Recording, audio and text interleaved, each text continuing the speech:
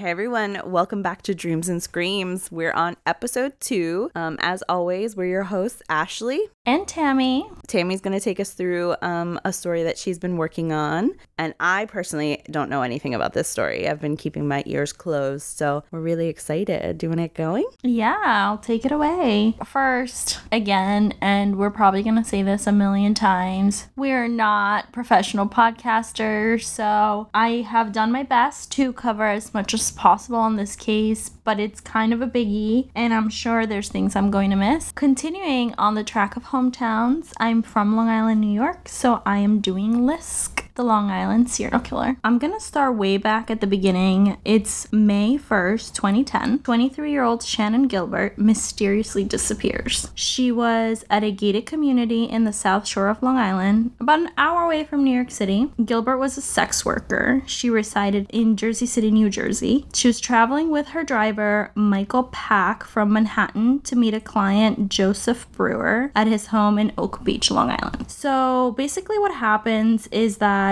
he remains in his car while she goes inside to do what she does. At some point during this meeting, Shannon allegedly begins acting like super irrational. Her client had contacted the driver, Michael, basically told her she had to leave his home. Apparently, she refused to leave, and eventually she fled on foot into the Oak Beach community. I'm already like, what is going on? Yeah. So she knocks on several doors. She interacts with 2 homeowners based on what we know anyway, before she totally disappears. No one knows what happens to her. Okay, so she's at a client's house. He asked her to leave. She's being irrational. She's now on foot. She goes into a community and then... She's still in the same community. But then poof. Poof disappears. Apparently, she had made a frantic 911 call, which we're not going to play the 911 call. I always feel like those are kind of hard to hear. But she was screaming, "They're trying to kill me." Now, later, the FBI did analyze this 911 call with a psychiatrist, and they basically said that the disappearance was not consistent with being the victim of violence or a violent crime. Now, that's just wild to me, because if you have a 911 call where someone's saying that they're trying to kill me, and then this person literally disappears into thin air, I just don't know how automatically you assume she was not the victim of anything. Right. Not automatically, unless they start digging into it and they find like ulterior evidence. But yeah, immediately my thought would be something's wrong. We got to look into this. Exactly. So again, I feel like unsurprising to all of us, she was a sex worker, and this was 2010. I mean, I don't know truly if many things have changed now, but I just don't think that they really seem to put a lot of thought behind her disappearance. Now, Gus Coletti, 76, was one of the last people to actually see her alive, and he also called 911. Well, this is what he says. He was home shaving shortly before 5 a.m., and all of a sudden someone's screaming and bang, bang, bang on his door. He opens the door. She stood right there. He asked her, "What's the matter?" And she said, "Help me." He dialed 911 and she ran. She just took off, and that's the last they saw of her, is what he said. It's so strange that she would keep fleeing. Again, I know nothing about this case, so I'm just saying what's on my brain. Yeah. Well, I think that at least for me, when I heard this story, it just kind of seemed like obviously someone was after her, which is why she was fleeing. Yeah. I'm gonna paint the picture for you. Like I said, I'm from Long Island. I have been to this gated community where she disappeared. It's a super small community, Oak Beach. It's located near the end of Jones Beach and like the Great South Bay, which I guess doesn't really matter if you don't really know, but it's kind of divided into 2. So the eastern part is like the gated community, and then the western part is not gated. She disappeared from like the gated part. Just to give you an idea of how small this community is, according to the 2010 census, the population was 286. It's secluded from the main road, so you have Ocean Parkway. It's like a parkway that leads you to the beach, and then there's like a thick brush like all along there, and then you can go into the community. There's homes, and then there's like a sandy, grassy dune, and then there's a beach. Are these like big homes? Is it known for families? Like, I'll get to that. Okay.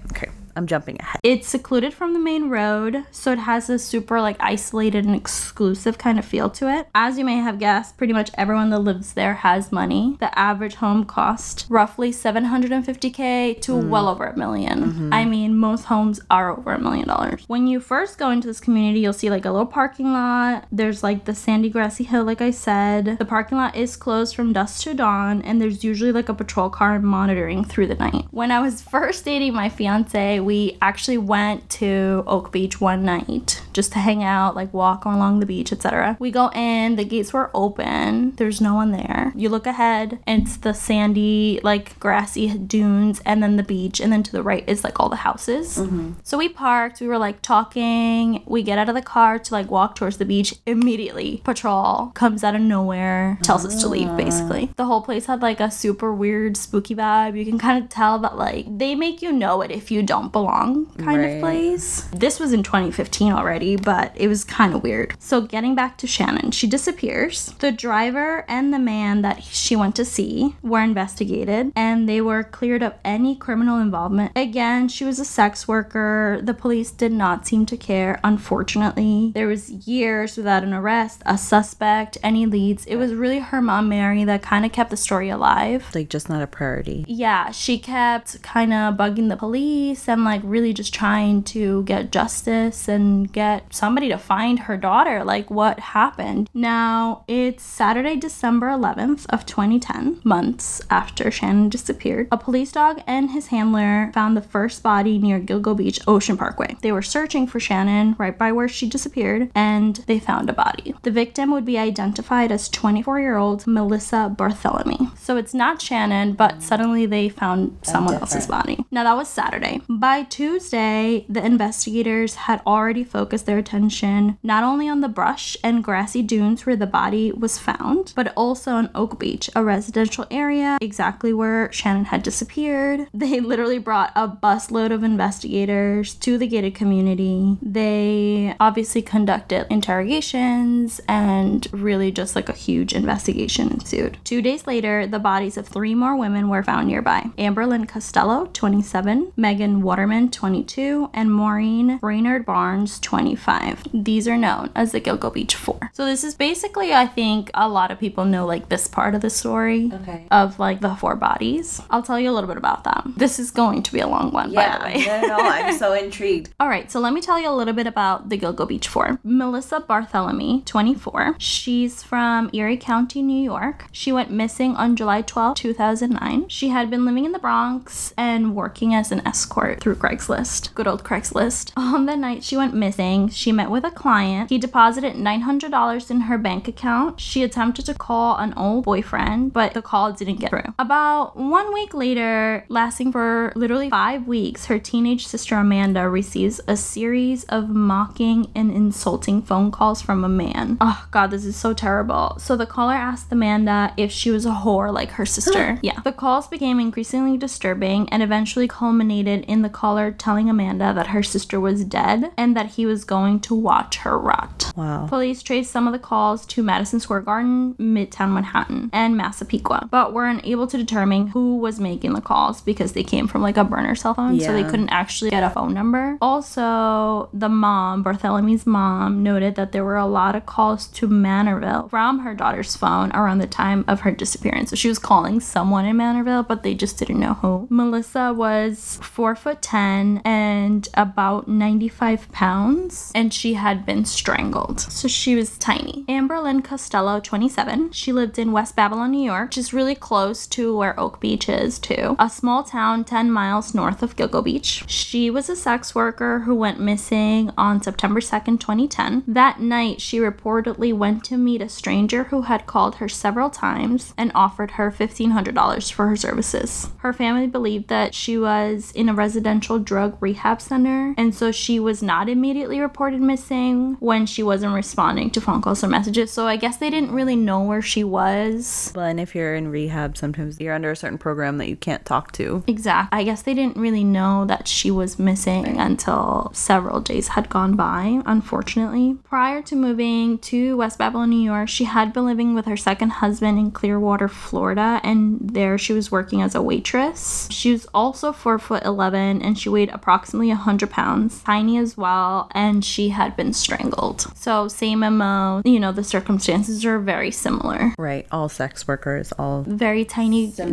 girls, yeah. All strangled. Exactly. Megan Waterman, 22. She was of South Portland, Maine. She went missing on June 6th, 2010. She had placed an advertisement on Craigslist as an escort. The previous day, she had told her 20-year-old boyfriend that she was going out and would call him later. At the time of her disappearance, she was staying at a motel in Hauppauge, New York, which is about 15 miles northeast of Gilgo Beach. She was a mother of one and unfortunately had become a victim of sex trafficking. Oh my God. I know, it's so sad. She was 5'5" and she had also been strangled. So obviously all these deaths are extremely similar. Then the last of the Gilgo Beach 4 is Maureen Brainerd Barnes. She was from Connecticut, was 25 when she disappeared, and she was seen last on July 9th, 2007. So she had planned to spend the day in New York City, but then she was never seen again by anyone. She was a mother of two, worked as a paid escort via Craigslist. She had been out of the sex industry for 7 months, but she had some bills that she had to pay, so she returned to work after receiving an eviction notice. Now, shortly after her disappearance, a friend of hers, Sarah, received a phone call from a man with an unfamiliar number. Now, this may sound similar because the same thing happened to Amanda, who's Melissa Barthelomew's sister. The man claimed that he had just seen Maureen and that she was alive and staying at a whorehouse in Queens. He refused to identify himself and could not tell her the location of the house, but he said he would call back and give her the address. Obviously never called again. It was super weird, but she said he didn't have like a New York or like a Boston accent, which are like common in Long Island. Yeah. I'm not laughing. I'm just laughing because I'm from Boston and you're from, yes. I can imagine what it would sound like if you did. Yeah, it's like if you're from the South, like if the person's from like Georgia or if they're from like Louisiana or whatever. So at the time of her disappearance, she was working at a Super 8 motel in Manhattan. And then on the night of July 9th, when she disappeared, she called a friend in Connecticut and told her she was planning on meeting a client outside of the motel. She was never seen again. Like the other victims, she was also super petite, 4'11", and she weighed 105 pounds. She had also been strangled. So those are the Gilgo Beach 4. Literally almost identical. Yeah, petite women who were doing sex work, most of them advertising through Craigslist, all found strangled.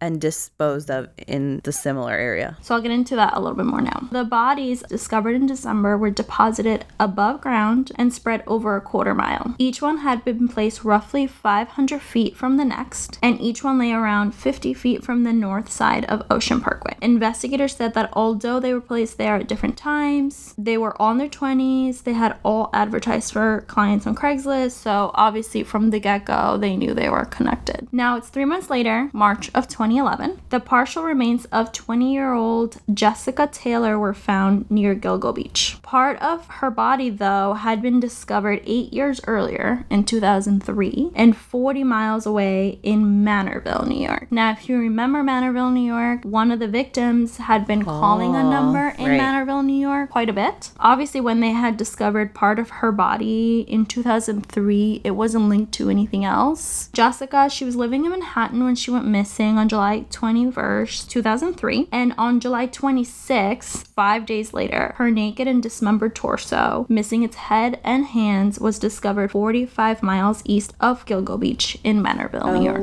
Oh my God. I know. It's really sad. The remains were identified by DNA analysis later that year. Her torso was found atop a pile of scrap wood at the end of a paved access road, just north of where it crosses the Long Island Expressway. Plastic sheeting was found underneath her torso, and a tattoo on her body had been mutilated with a sharp instrument. So obviously the killer was trying to prevent ID of her body.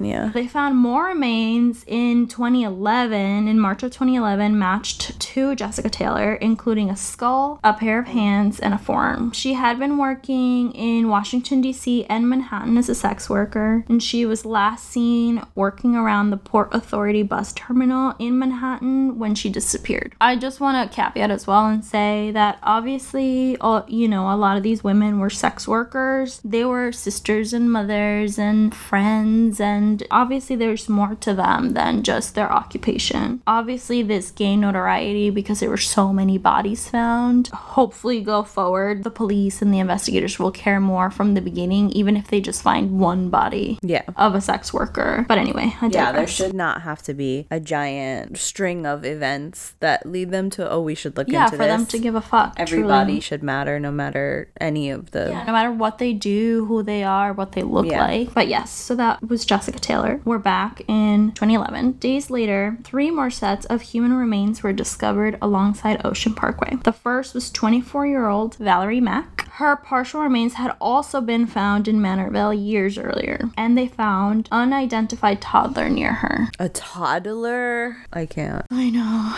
Well, buckle in. So, Valerie Mack. Originally, they didn't know who she was, so she was called Jane Doe number 6, and also the Manorville Jane Doe when they originally had found those partial remains in Manorville years earlier. Melissa Taylor was living in Philadelphia and working as an escort when she went missing in 2000. Like many of the victims, she was small in stature, approximately 5 feet tall, and she weighed about 100 pounds. Partial remains were discovered in Manorville in 2000, but were not identified until 2020. So 20 years. Oh, shit. Her remains went unidentified. Wow. Insane. Her torso was found wrapped in garbage bags and dumped in the woods near the intersection of Halsey Manor Road, which is the same place they found the other remains in Manorville, adjacent to a set of power lines and nearby power line access road. A head, right foot, and hands found on April 4th, 2011 were at first determined to have belonged to an unidentified victim of Jane Doe number 6. It was later determined that they belonged to the same woman whose torso had been found. So that's when they knew that that was the same person. Her right foot had been cut off above the ankle. They're thinking possibly to conceal an identifying mark or tattoo. On May 28, 2020, police announced that the remains had been identified as Valerie Mack, who had last been seen by family members in the spring or summer of 2000 in the area of Port Republic, New Jersey. So the dismembered remains of Valerie Mack and Jessica Taylor were both disposed of in a similar manner and in the same part of Manorville, suggesting a link. 2 miles west, back in 2011, police discovered the skeletal remains of an unidentified Asian person believed to be between 17 and 23 years old. He still remains unidentified to this day. Wow. So, oh my god. This body they call Asian male. It is the body of a young Asian male who had died from blunt force trauma. They discovered it on April 4th, 2011 at Gilgo Beach, very close to where the first 4 sets of remains had been discovered in 2010. The victim was found wearing women's clothing. They thought he was possibly a transgender woman. The victim was between 17 and 23 years of age, 5'6". He or she, we obviously don't know how they identified. Yeah, exactly. May have had musculoskeletal disorder, which could affect the gait. The victim had been dead between 5 and 10 years. They did release a composite sketch of the victim, so hopefully the notoriety of this case now even more so, maybe someone will come forward. Now, about a week later, in April of 2011, 2 more sets of partial remains were found along Ocean Parkway. The first was a woman who is believed to be the mother of the toddler found the week before. Part of her body had been previously discovered in Hempstead Lake State Park back in 1997. What in the what? This story is wild. It spans back to the 90s. Wow. The ones that are linked to even earlier cases, these are the ones that are mostly dismembered, and then the later ones that were discovered in 2011 were strangled fully intact, if we will. Yes. Okay. So the MO has changed a little bit. Yeah. So the woman who is found, believed to be the mother of the toddler, found the week before. Part of her body had been previously discovered, like I said. The second was the skull of a woman who was linked to remains found on Fire Island in 1996. So just like all along the beaches. Now this was Jane Doe number 7, also called the Fire Island Jane Doe when they first found her remains. Eventually they they find out her name is Karen Vergata, a 34-year-old woman from Manhattan, was believed to have been working as a sex worker when she disappeared in 1996. Karen was unidentified for 27 years. That is absolutely wild. I know, it's so sad when they can't even put a name to the poor victim. She was identified in 2022 through genetic genealogy, which is insane, the fact that we can do these things now. Her severed legs were found in a garbage bag on Fire Island in 1996. 15 years later, in 2011, they found her skull and several of her teeth at Tobay Beach, the second set of remains to be discovered in Nassau County that day. These remains were linked through DNA testing to the remains found on Fire Island in 1996. Now, 3 victims remain unidentified. Like we said, Asian male, that's his moniker because they don't know their name. The other 2 unidentified bodies are Baby Doe. So Baby Doe was the third set of remains that they found on April 4th, 2011, about 250 feet away from the partial remains of Valerie Mack, the skeleton of a female toddler between 1 and 4 years of age. The body was wrapped in a blanket and showed no visible signs of trauma. DNA tests determined that the child's mother was Jane Doe number 3. Her body was found about 10 miles east near Jones Beach State Park. The toddler was wearing gold earrings and a gold necklace. I'm trying to make sense of it in my head, but I'm thinking it's like if you were gonna get caught, like they're gonna find all of this stuff. Well, clearly this person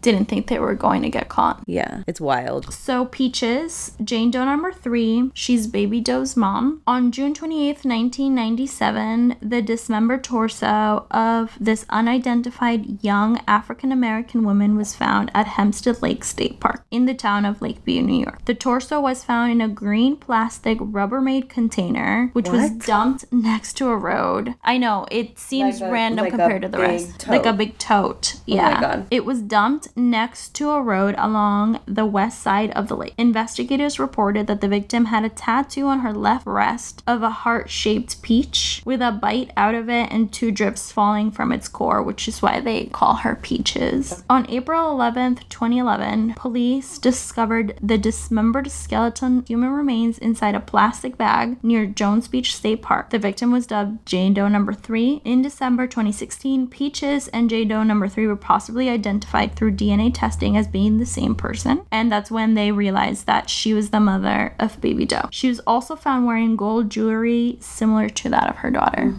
Now, on November 29th, 2011, police announced that they believe one person to be responsible for all 10 murders and that the perpetrator is almost certainly from Long Island. Obviously, the single killer theory stems from common characteristics between the conditions of the remains and forensic evidence related to the body. At this point, they did announce a $25,000 reward for information leading to an arrest on the Long Island murders. Time out. Sorry. We still don't know about Shannon. Correct. Okay. So they still haven't found Shannon. They've now uncovered 10 bodies. Okay. All within the same area. This is like panic on Long Island. Right. Truly, I had just graduated high school in 2008. So this was 2010, 2011 when all the bodies were found. And I read this somewhere. I don't even think I put it in here. But even like obviously all the homeowners along Oak Beach and those like secluded communities were trying to sell their houses. Right, they you were don't not want to be connected to the fact that this community, like what's going on in this community. Yeah. It's like obviously all the bodies weren't found in the community. Right. But because that's where Shannon disappeared, their home values were going down. Like the whole thing was crazy, but there was like a lot of panic. And I think to this day, people still don't want to go to Oak Beach because of everything that's been going on. At this point, they were referring to whomever the killer was as Joe C. According to the New York Times, the perpetrator was most likely a white male in his mid-20s to mid-40s and very familiar with the South Shore of Long Island. Also had access to burlap sacks used to hold the bodies for disposal. He may have had a detailed knowledge of law enforcement techniques or perhaps ties to law enforcement, which helped him avoid detection. But also at this point, the investigators thought that there may be more than one killer. Again, like you pointed out before, there's like a couple methods that were used. So some of the victims were strangled and then some of the bodies were dismembered. Right, they're not identical, but they're similar. They thought it could be more than one killer. On December 13th, 2011, 2011, they finally find the remains of Shannon Gilbert. She had been found in a marsh about half a mile from where she had disappeared 19 months after her disappearance. A week earlier, some of her clothing and belongings had been discovered in the same vicinity. Obviously, you guys remember she was last seen banging on a resident's door and screaming for help before running off into the night. She made that 911 call that night saying that she was fearing for her life, that somebody was trying to kill her. Now, her death and truly her mom being super persistent with police for them to take the case seriously triggered this whole search where all these bodies were found. To this day, they do still say that her body may completely be unrelated to the Long Island serial killer, but we don't really know. Right. Her cause of death remains contested. Police are claiming it was an accidental drowning, while an independent autopsy determined possible strangulation. So her actual cause of death is undetermined. Okay. Obviously, the case made national headlines. They named this killer the Long Island serial killer, or LISK, and this is like where the story was. Okay, so that was 2010, 2011. They found 11 bodies. Now it's 2015. They finally announced that the FBI has officially joined the investigation 4 fucking years later. So up until that point, it was just Long Island. They were not police. doing much. I'm not going to say they weren't doing anything, but they really were not doing much. So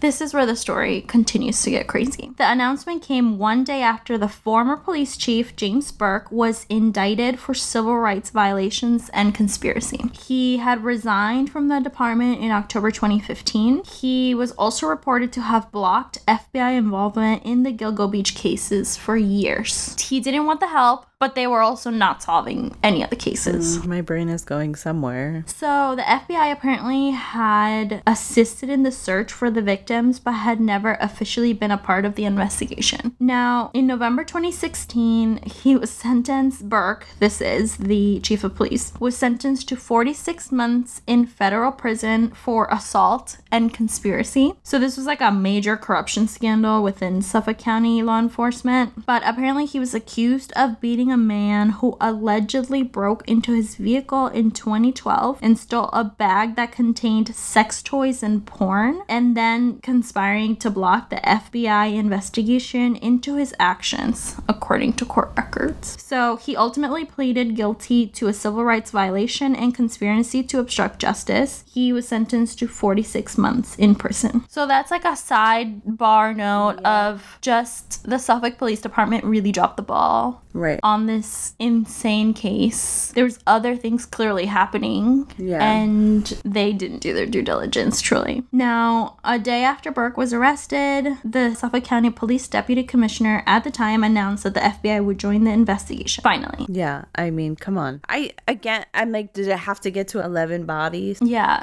4 wasn't. Well, and 4 years later. This is 4 years later after the 11 bodies were found. Okay. So that was 2015. Now, 2017, another 2 years has passed. September 12th, 2017, Suffolk County prosecutor Robert Biancavilla said that John Bittrolf, a Suffolk County resident convicted of murdering 2 sex workers and suspected in the murder of a third, may have committed some of the Gilgo Beach murders. So he was a potential suspect in 2017. There were some similarities between the Gilgo Beach crime scenes and his known murders, for which he was convicted in May of 2017. He was originally arrested in 2014 after his DNA was found on 2 murdered women, Rita Tangretti and Colleen McNamee, whose bodies were found in 1993 and 1994 respectively. The match had been made through DNA submitted by his brother, who was convicted in 2023 on an unrelated case. They looked into him. They obviously didn't want to really comment much. He did live in Manorville, about 30 miles from where the torsos were discovered. He was also a hunter who was said to enjoy killing animals, so he was just a great guy all around. He was a carpenter by trade with access to hacksaws and electric saws. Now, because many of the bodies were found precisely dismembered, his access to and proficiency with these tools, he seems like a good fit for it. Above above the average. Like, I wouldn't know how to use a saw. I mean, I guess obviously being a carpenter and having saws doesn't automatically make you a murderer. This is true. But it was just all of these things combined. There's a lot of things pointing like, to... he lived in the area. He murdered 2 other women. So there's like way more adding up for this dude. The grown daughter of Rita Tangretti, who was one of the victims murdered by him, was also the best friend of Melissa Bartholomew, who was one of the Gilgo Beach victims. That just seems notable. If you remember, Melissa was the one who had a lot of calls from Manorville to her phone. And this guy, John Bittroff, lived in Manorville. Right. So there's just again, like a lot. String of things happening to connect now. So if it was like the 90s and you had that big poster with all the red string. Right. They start to connect. And just red string all along. So that was 2017. There was just kind of that blip of this one specific suspect. But nothing came of it. They didn't arrest him for it. There was nothing else that came of that. 3 more years go by. It is now 2020. He wasn't arrested,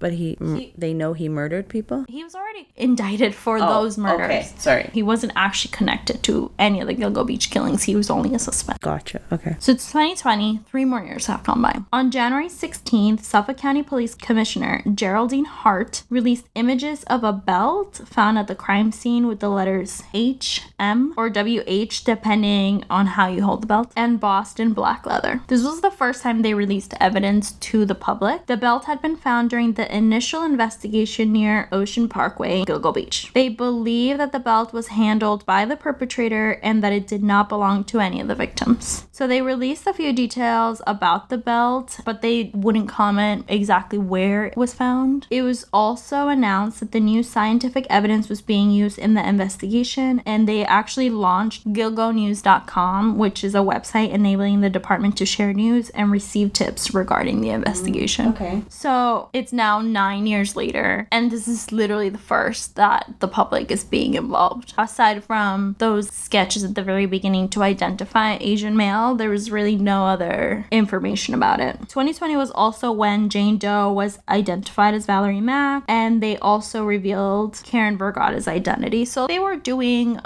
behind the scenes, obviously, some work. But also at this point was when they were really getting into the genetic genealogy to identify the victims, but also they were thinking about using it to also identify the killer. So it's 2020. There still has been no arrest. There's really only been the one suspect, but that didn't really go anywhere. This is where the case was. But as a side note, just like another crazy turn of events in this case, backtracking just a little bit. On an afternoon in July 2016, Sarah Gilbert, Shannon's sister, invited her mother home. She winds up stabbing her mom 227 times. What the fuck? Bludgeons her with a fire extinguisher and sprays the fire extinguisher foam in her mouth. What the actual fuck? Yeah. So Sherry Gilbert, which is another sister, writes on her Facebook, "So as a lot of you may know, my mother passed away yesterday. She was murdered by my sister Sarah, who was battling mental illness for 2.5 years. My sister Stevie and I are incredibly devastated beyond words, as our mother was the backbone of the family." It's wild. It just keeps getting worse. Yeah, my brain almost can't process. Police responded to a call from one of Sarah's sisters outside the home. Sherry Gilbert told officers that Sarah called her that morning and told her she was hearing voices. Inside, the police found Mary Gilbert. They found her body, and Sarah was smoking a cigarette. In body camera footage played for the jury at trial, Sarah told police in a soft voice, "I killed my mom." Sarah told police that before the killing, she heard voices referring to her mother as the devil and a bad god, and redirecting her to kill her. This story is insane. Oh my goodness. So the younger sister Stevie testified for the prosecution at trial, saying that Sarah had a strained relationship with the mom, who had obtained custody of the defendant's son following a February 2016 incident in which Sarah, the defendant, drowned a puppy in front of her child. Oh my God. The prosecution maintained that Sarah plotted the killing after her mother had Sarah arrested months earlier for killing the puppy. So obviously there was